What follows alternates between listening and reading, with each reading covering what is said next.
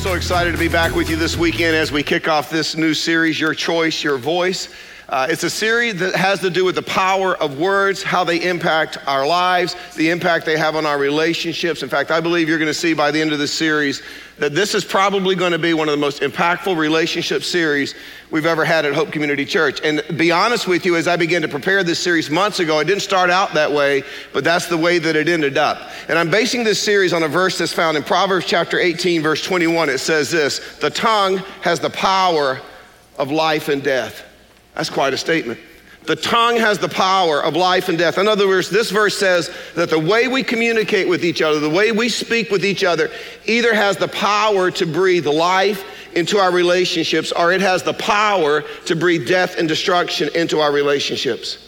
But even though Solomon said this, and think about it, Solomon was like the original, for those of you from New York and New Jersey, Solomon was the original wise guy, okay? He was the wisest person who ever lived. And even though Solomon said this, I'm not sure we really believe that the words that come out of our mouth carry that much weight.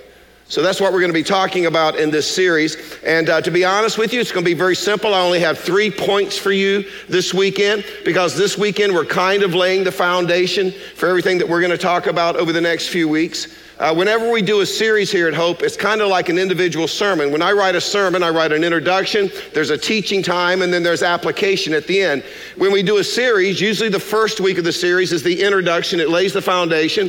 Then there's going to be a few weeks of teaching, and then there's going to be several weeks of application in this series. And I'm excited about it, but this weekend we're going to lay the foundation. I'm going to give you 3 things you need to know. We're going to talk about how our words connect us with God. We're going to talk about how our words connect us with each other, but I want to begin by showing you how the Word connects God with us.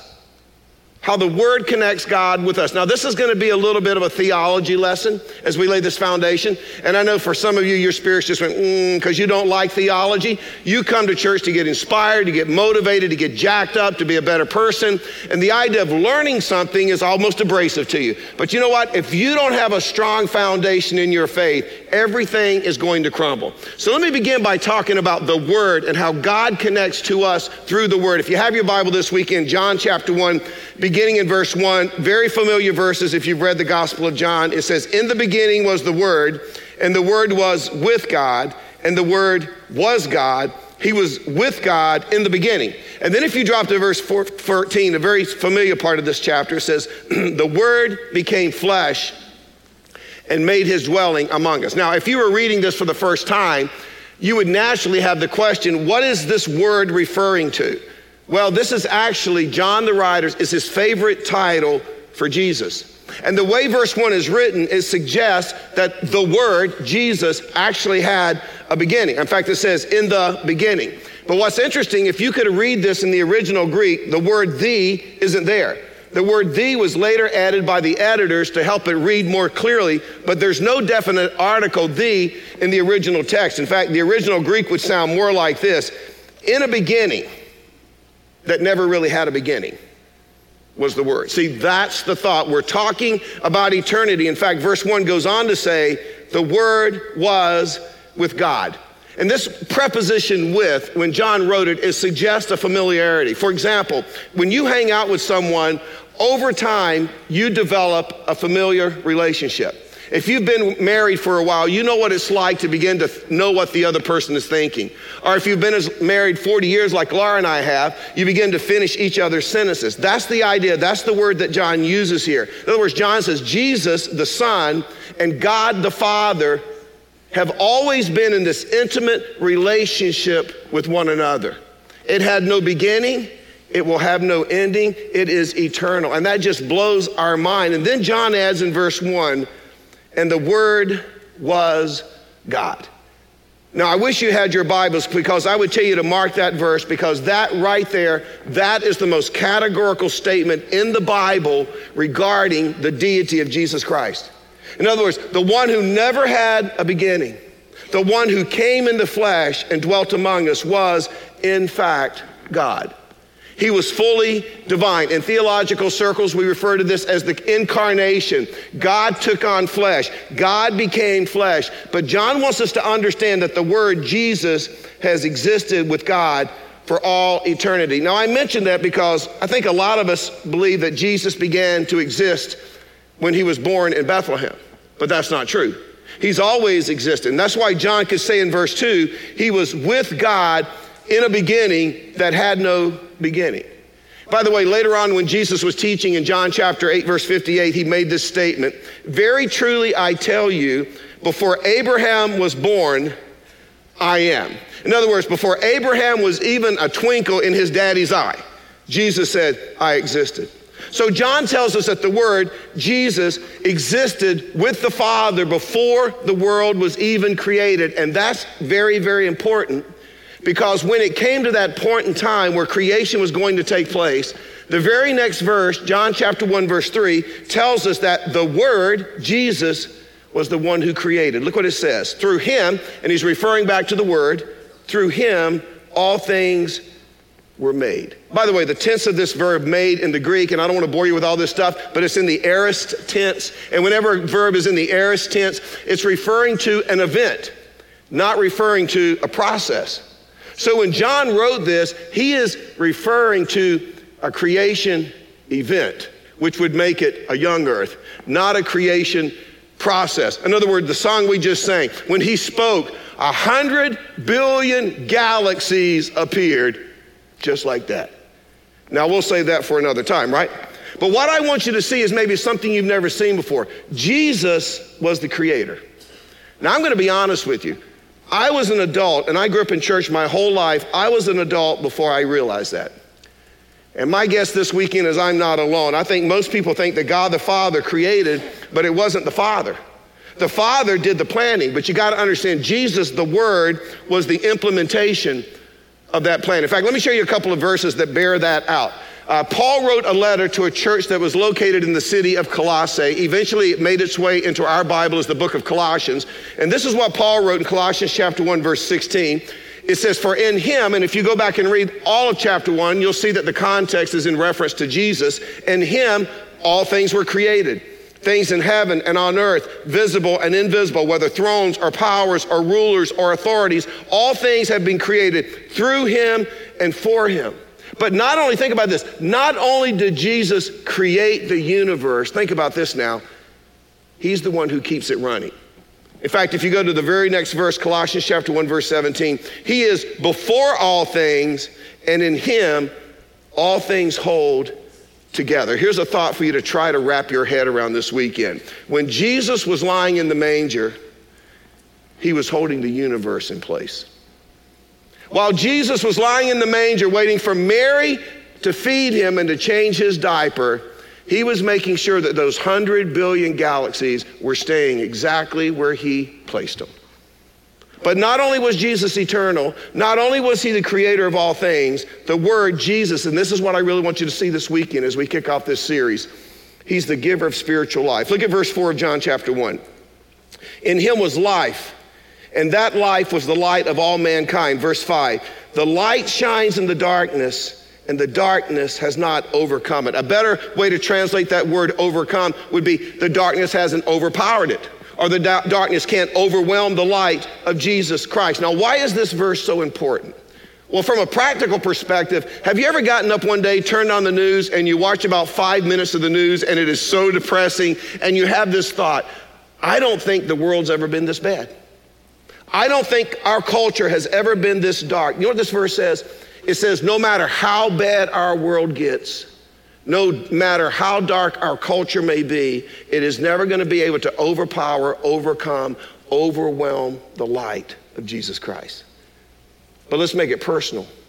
No matter how dark your life may be, no matter how bad your past may be, it's not enough to overwhelm or overpower the light of Jesus Christ. Gary and I went to lunch one day and we met J.D. Greer, the pastor of Summit. And we were getting together. By the way, JD's a great guy. I tell people all the time, as churches, we're not in competition with each other. We're trying to make sure every man, woman, and child in the triangle has multiple opportunities to hear, see, and respond to the gospel of Jesus Christ. We're on the same team. We celebrate together. If you don't buy my book for any other reason, you should buy it because JD wrote the foreword. It's the best part of the book. But anyway, we were having lunch together, and there was a receptionist there that sat us, and she found out we were pastors, and before the long, we went to church world and Christian world, and she basically said this: I'm too far gone. I'm too far gone. Well, we're not going to have much of a conversation there in the restaurant, so as I was leaving, I gave her my phone number, and I said, listen, you ought to come to Hope one weekend, and then maybe between services, let me know you're going to be there. We'll have a conversation. I'd love to talk to you. And she texted me, and we began texting back and forth. And finally I asked her, I said, like, why are you so bad? She was about 40 years old, that you think that you're too far gone for God? Because we all know people like that, right? I'm just too far gone, right? She said, I had an abortion. And I'm like, wow, that's a bad thing. That's a bad thing. But that's not going to overpower or overwhelm the light of Jesus Christ in your life. In fact, I told her, I said, yeah, that's nothing. Abraham was an adulterer. Moses was a murderer. David said, I'll top that. I'll be an adulterer and a murderer. Rahab came along. She was a prostitute. She's in the family tree of Jesus. Jesus' lineage is from a prostitute. I tell people all the time, she put the ho, ho, ho in Christmas. You know what I'm saying? Right. Paul came along and wrote most of the New Testament. And when he met Jesus, literally the light, right? It blinded him on the road to Damascus. He was in the process of persecuting Christians and putting them in prison. Nothing we can ever do can overwhelm and overpower the light of Jesus Christ. He came to this world, John chapter 1, to be the instrument which reconciles us and restores us back into a relationship with the Father. But this is what John adds in verse 12. Yet to all who did receive him, in other words, to those who believed in his name, you accepted who he was, he gave the right to become children of God. Think of it this way. When God looked down at the mess that we had made of his creation, the mess that we had made of our lives because of sin, God took the initiative to reconnect with us. God took the initiative to restore our broken lives back to himself. I've said this before. When he looked at the mess we'd made, if we'd needed financial help, he would have sent us Warren Buffett. If we'd have needed a life coach, he would have sent us Dr. Phil or Oprah. If we'd have needed entertainment, he would have sent us Bruno Mars. But he looked at the mess we made, and he's like, they can't even get out of their own way. They need saving. And so he decided to send us the gift of a Savior. He decided to send us the Word. And understand, if you're new to church, you're new to Hope, you're new to the Bible is really nothing more than an epic love story of God creating mankind in his image, in a relationship with him. They didn't have to do anything to earn their way into a relationship, deserve to be. They were created in a relationship, but Adam and Eve destroyed that when they sinned. And the rest of the Bible is nothing more than God's pursuit to restore us back into a relationship with him. And the Word, John chapter 1, was the fulfillment of that plan. He sent the Word, his son Jesus. He came and he dwelt among us, knowing that he was going to go to the cross to be our Savior so that we could be reconnected back to God. He pursued us. Now you get to decide whether or not you want to accept that gift of salvation. But you want to talk about the difference between life and death? If you receive him and accept God's gift of salvation, eternal life. If not, eternal spiritual death, separated from God in a place called hell. So understand, not only does the Word connect God to us, here's the second thing I want us to understand. Our words connect us to God. Paul put it this way in Romans chapter 10, verse 8. What does it say? The Word is near you, it's in your mouth. Now look at this. And in your heart. By the way, when Jesus was on the earth, and we're going to see it throughout these series, he was constantly making the connection between the mouth, the tongue, and the heart. In fact, according to Jesus, the problem really isn't the mouth. It's not the tongue. It's not the words that come out of our mouth. The problem really is the heart. Look what Jesus said in Matthew chapter 15, verse 10. Jesus called the crowd to him and said, listen and understand. What goes into someone's mouth does not defile them, but what comes out of their mouth, that is what defiles them. Drop down to verse 17. Don't you see that whatever enters the mouth goes into the stomach and then out of the body? But the things that come out of a person's mouth come from the heart, and these defile them. For out of the heart come evil thoughts. And look what these evil thoughts lead to. Murder, adultery, sexual immorality, theft, false testimony, slander. These are what defile a person. So understand as we go through this series, the mouth, or sometimes when we refer to the tongue when we look at James, understand it's just the messenger boy that carries the words from the heart. By the way, in today's culture, the same could be said of our fingers. I'm sure if Jesus were writing today in the computer and the phone age, he would talk about our fingers, because what you type reveals what's in your heart. What you put in that email, what you post on social media, how you use your thumbs on Instagram, that just displays what's really in your heart. So it really isn't a mouth problem. It's not a finger problem. It's a heart problem. So let's go back to Romans chapter 10, verse 8. Paul says the word is near you. It's in your mouth and in your heart. That is the message concerning faith that we proclaim. This is the message. If you declare with your mouth Jesus is Lord and believe in your heart that God raised him from the dead, well then you're going to be saved. In other words, if you receive the gospel that God came in the flesh, the person of Jesus Christ, lived a perfect life on this earth, died on the cross, shed his blood to pay for our sins, 3 days later rose from the dead to verify he was the Son of God who could take away the sins of the world. If you profess that, you will be saved. Look what it says. For it is with your heart that you believe and are justified, and it is with your mouth that you profess your faith. It's with your heart you believe, but it's with your mouth you profess the gospel, that Jesus is who he said he is, and you are saved. Everyone who calls on the name of the Lord will be saved. You know what Paul is saying? If it's really in your heart, if it's really changed you, it's going to come out of your mouth. If you believe it, you're going to profess it. So understand, our words connect us to God. We believe, we profess, and Paul says everyone who calls on the name of the Lord will be saved. But here's point number 3, and this is where we're going to be spending the series. Our words connect us with each other. Let me show you, let's go back to that verse that I said I was basing the series on. Proverbs chapter 18, verse 21.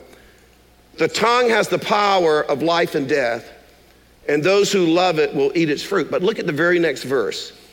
He who finds a wife finds what is good and receives favor from the Lord. Now, if you were just reading through Proverbs and you came across those two verses, you would thought maybe Solomon lost his mind for a second, because it seems like two totally different topics. And I now believe there's a reason that he put these two together. See, the way that God connects with us is through the word Jesus Christ.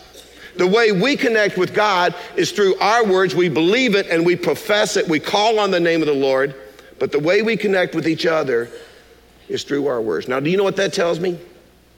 It tells me if you want great relationships, you make them with your words.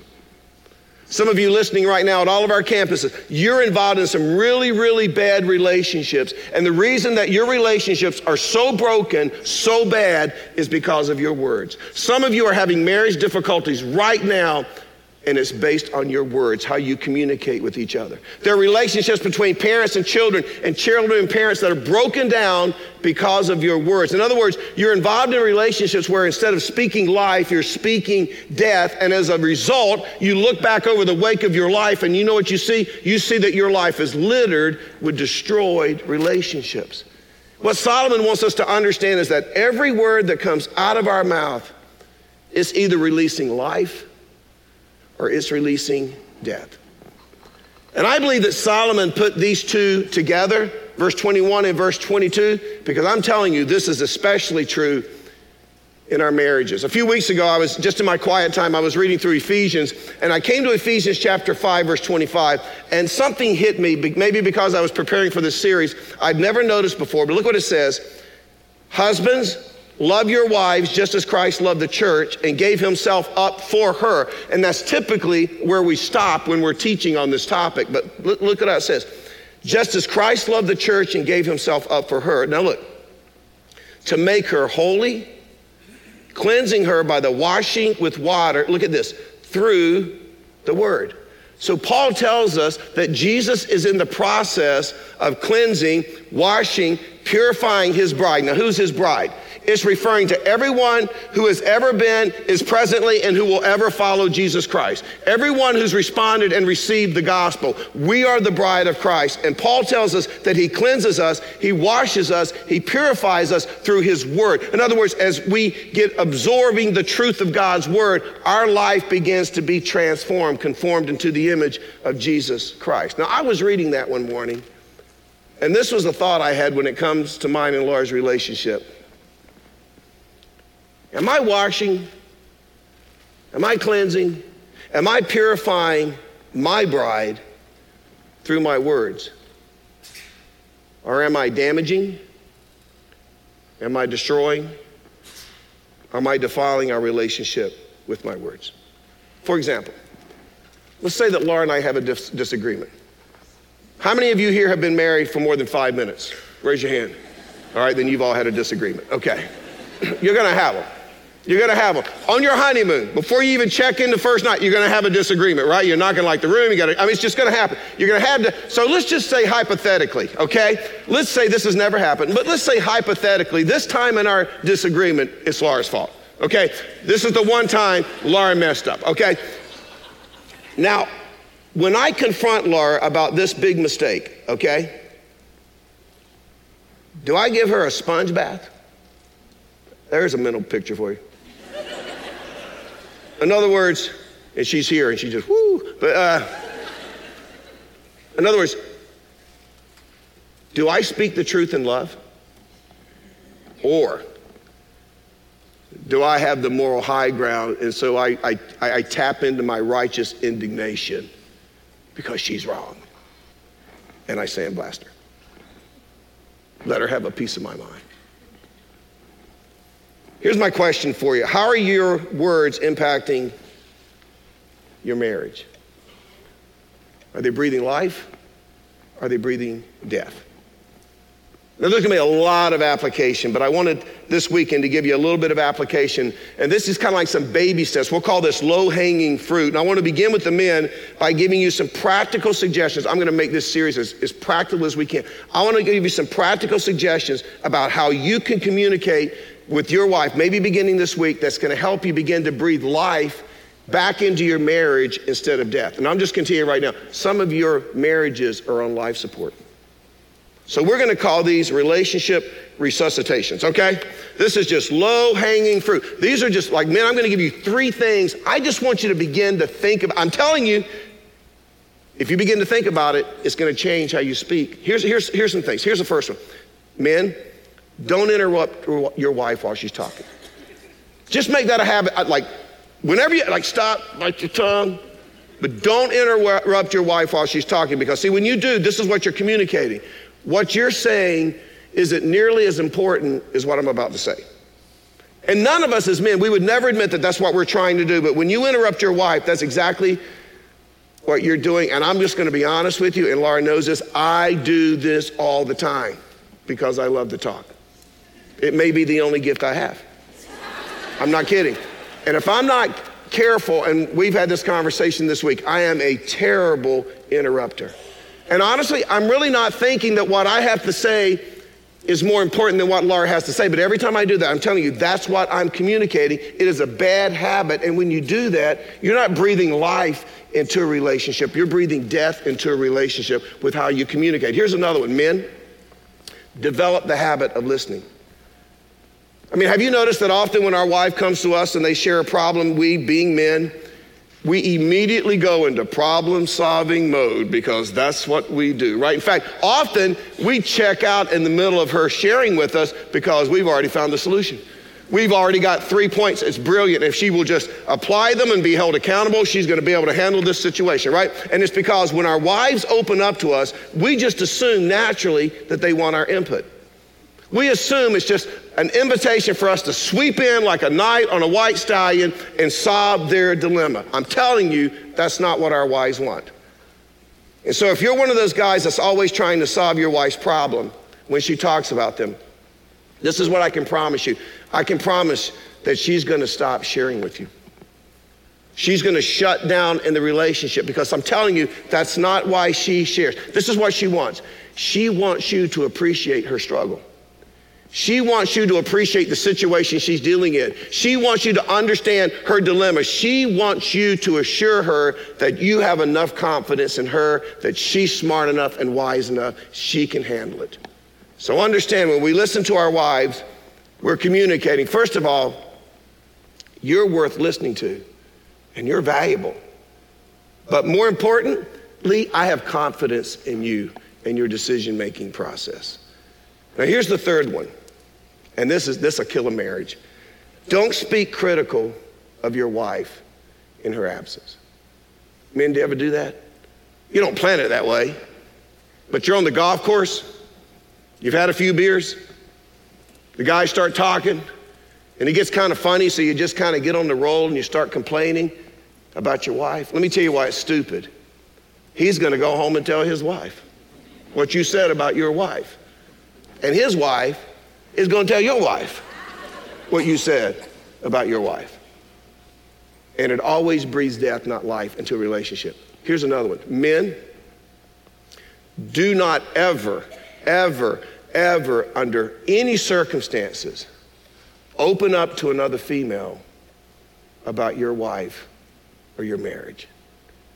It is certain death. I believe that more affairs begin with this mistake than anything else.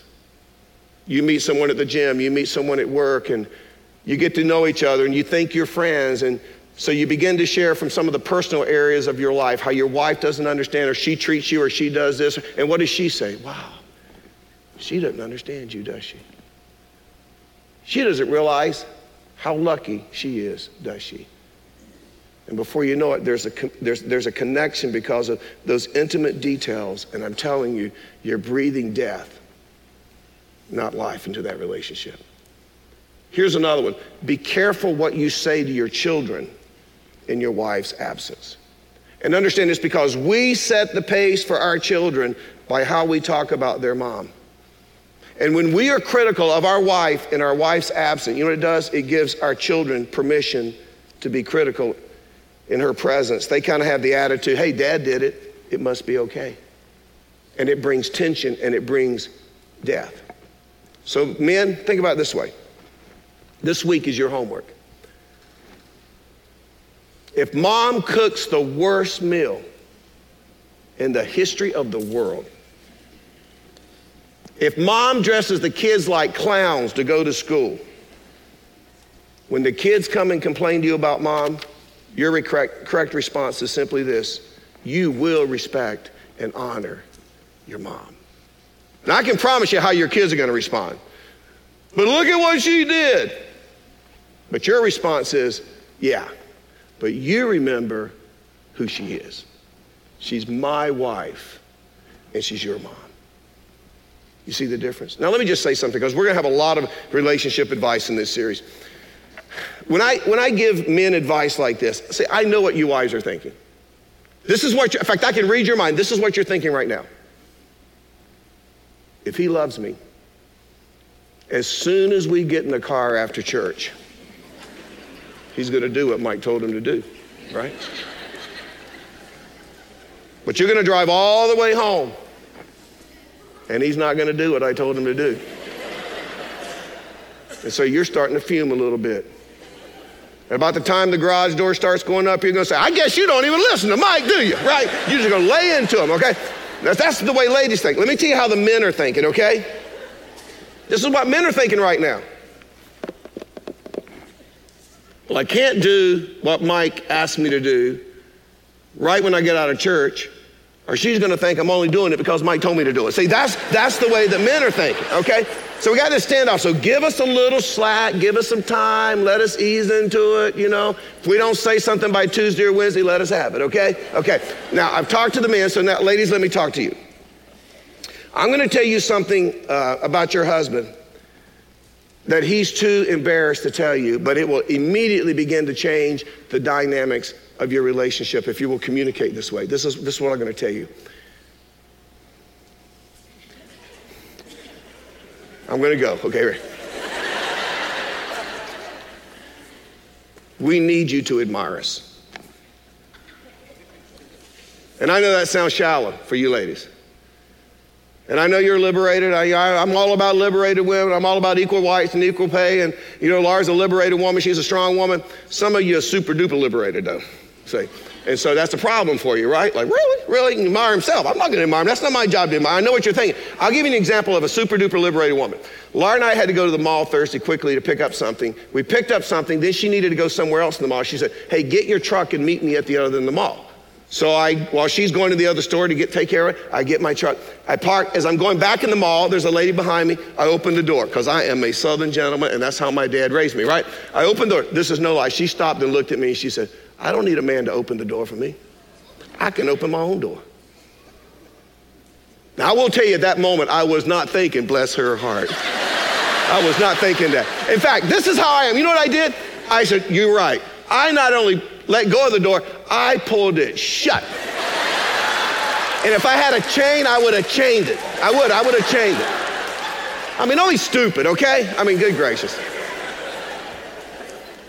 And I say that because if you fall in the category of super duper liberated woman, when I say, as men, we want you to admire, so you threw up in your mouth a little bit because this whole idea just makes you sick. But let me just say something before you shut me off, okay? If your relationship with all the men in your life is a 10 out of 10, just ignore me. But maybe there's something you can learn here, okay? We need you to admire us. Here's the definition of admire. To regard with wonder, pleasure, or approval. We never outgrow that.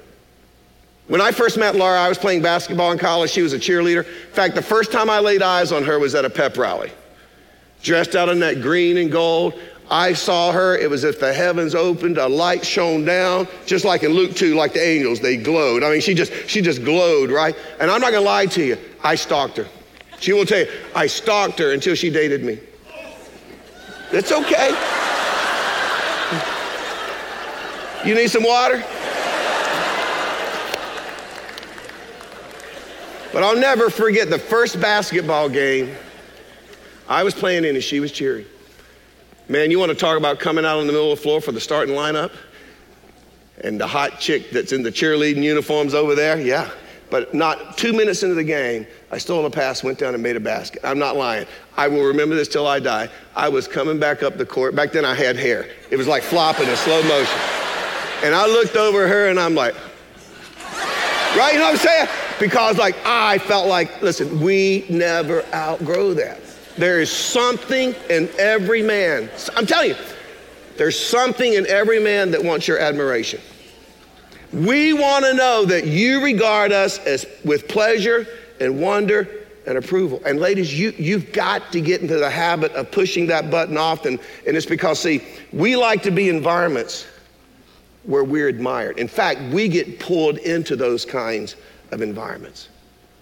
And you can say whatever you want, but it's the way that God wired us. And ladies, this is important because there are women out there who will find something to admire about your husband.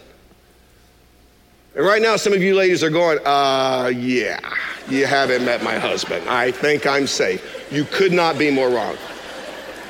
You could not. There are women out there who will find something to admire about and I'm telling you, when it happens, it pushes a button inside of us. He may be at work and it may be a compliment as simple as, wow, you explained that so clearly. And the button gets pushed. So we need you to push the admiration button. We need you to push it. So let me give you some things that you get to work on this week, communication, okay? Tell him he looks good. Now, we're not going to go, really? You think so? No, we're not going to do that. You know what we're going to do? We're going to act like it's not a big deal. Trust me, it's a big deal. Now, I'm going to be honest with you. Laura does this almost every day.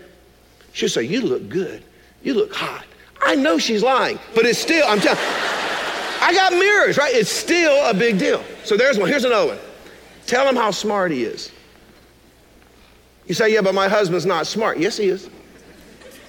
He may not be as smart as you. Men, we understand that. We all marry up. He may not be as smart as you wish he was, but he's smart. So look for ways of letting him know that. Here's another one. Compliment him on his strength. We know we're not strong. We know that really we are emotional wimps. But when you say things like, wow, honey, you unscrewed that light bulb all by yourself. I'm telling you, it just pushes our button. And we're not going to say, oh, thank you, honey, you know, that really built my self-esteem. We're not going to do that. But I'm telling you, we all have that button. My point is this, and literally, this is for all of us. This goes for men and women. If your spouse only does one thing well, talk about that as much as you possibly can. I mean, ladies, it's the only thing your husband does well is get up in the morning. You tell him, man, you are the best getter-upper I've ever seen in my life. And with your friends, you say, you ought to see this guy get up. It's incredible how this. But if that's all, I mean, if the only thing your wife does well is shop, you tell her, man, I am so proud of you. You are the best shopper I've ever seen in my life. You tell her, you ought to see what she can do at a Groupon. I mean, you just see. I've told you before, and I mean this. The reason that God has been able to use me, at least at some level, in building his kingdom is because Laura spoke well of me before I deserved it. See, she made me with her words. It's interesting. Proverbs 31, it talks about the virtues of a great wife. This is what Proverbs 31 verse 23 says. Her husband is respected at the city gate, where he takes his seat among the elders of the land. Remember, Solomon's singing the attributes of this wife. She attributes his greatness.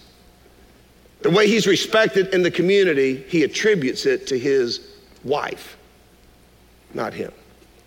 It's the original, behind every successful man is a wife who's just as surprised, as he is, right?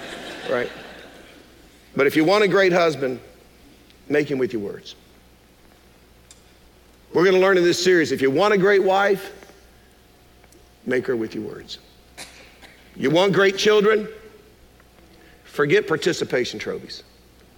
Make them with your words. And I know what some of you are thinking, man, I wish I'd have heard this years ago because my life's been a disaster because of my mouth. And I don't want you to walk out of here defeated this weekend. So let me give you 7 words that can heal every relationship. These are 7 words, if they come from the heart, they can breathe life even into a dead relationship. This is what they are. I was wrong. Will you forgive me? I was wrong. Will you forgive me?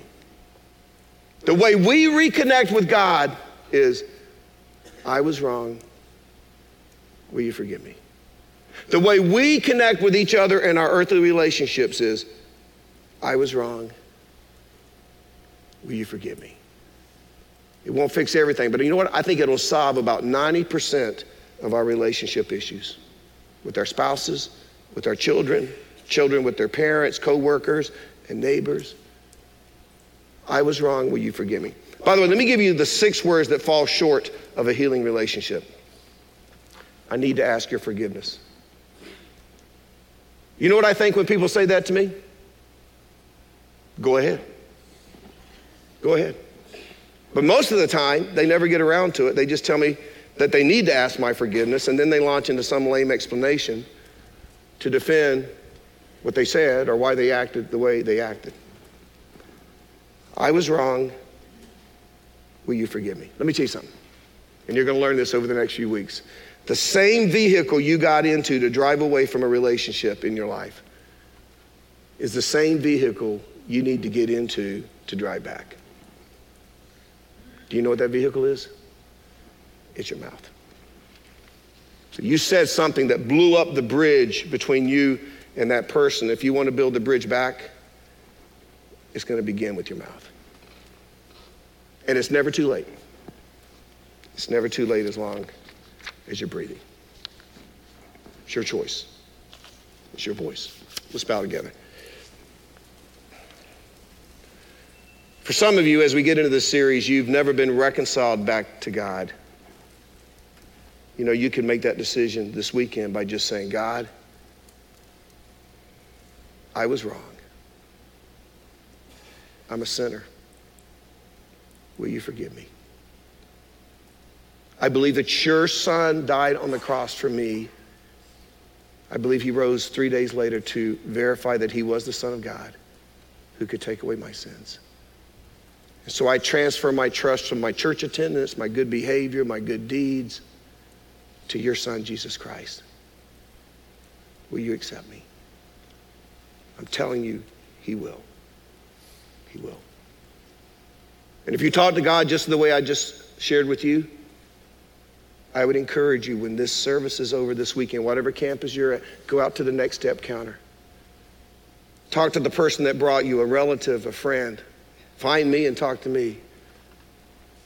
But profess with your mouth what you believe in your heart.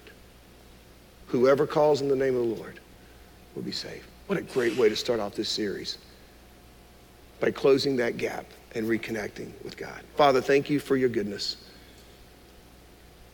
And we just wait to see what you're going to do, not in our mouths, not with our tongues, but in our hearts, because our hearts need to change. When our hearts are really changed, our words will change. Teach us the practical ways to do that throughout this series. In your name we pray. Amen. Thank you so much for joining us for this week's message. We are so excited to be a small part of the great things God is doing in and through your life. If you would like to take the next step in your spiritual journey, download our app to find ways to connect, opportunities to serve, and other resources. And if you'd like to contribute financially to our vision of reaching the triangle and changing the world, visit us at gethope.net/giving. Thank you for your commitment to resourcing Hope as we love people where they are and encourage them to grow in their relationship with Jesus.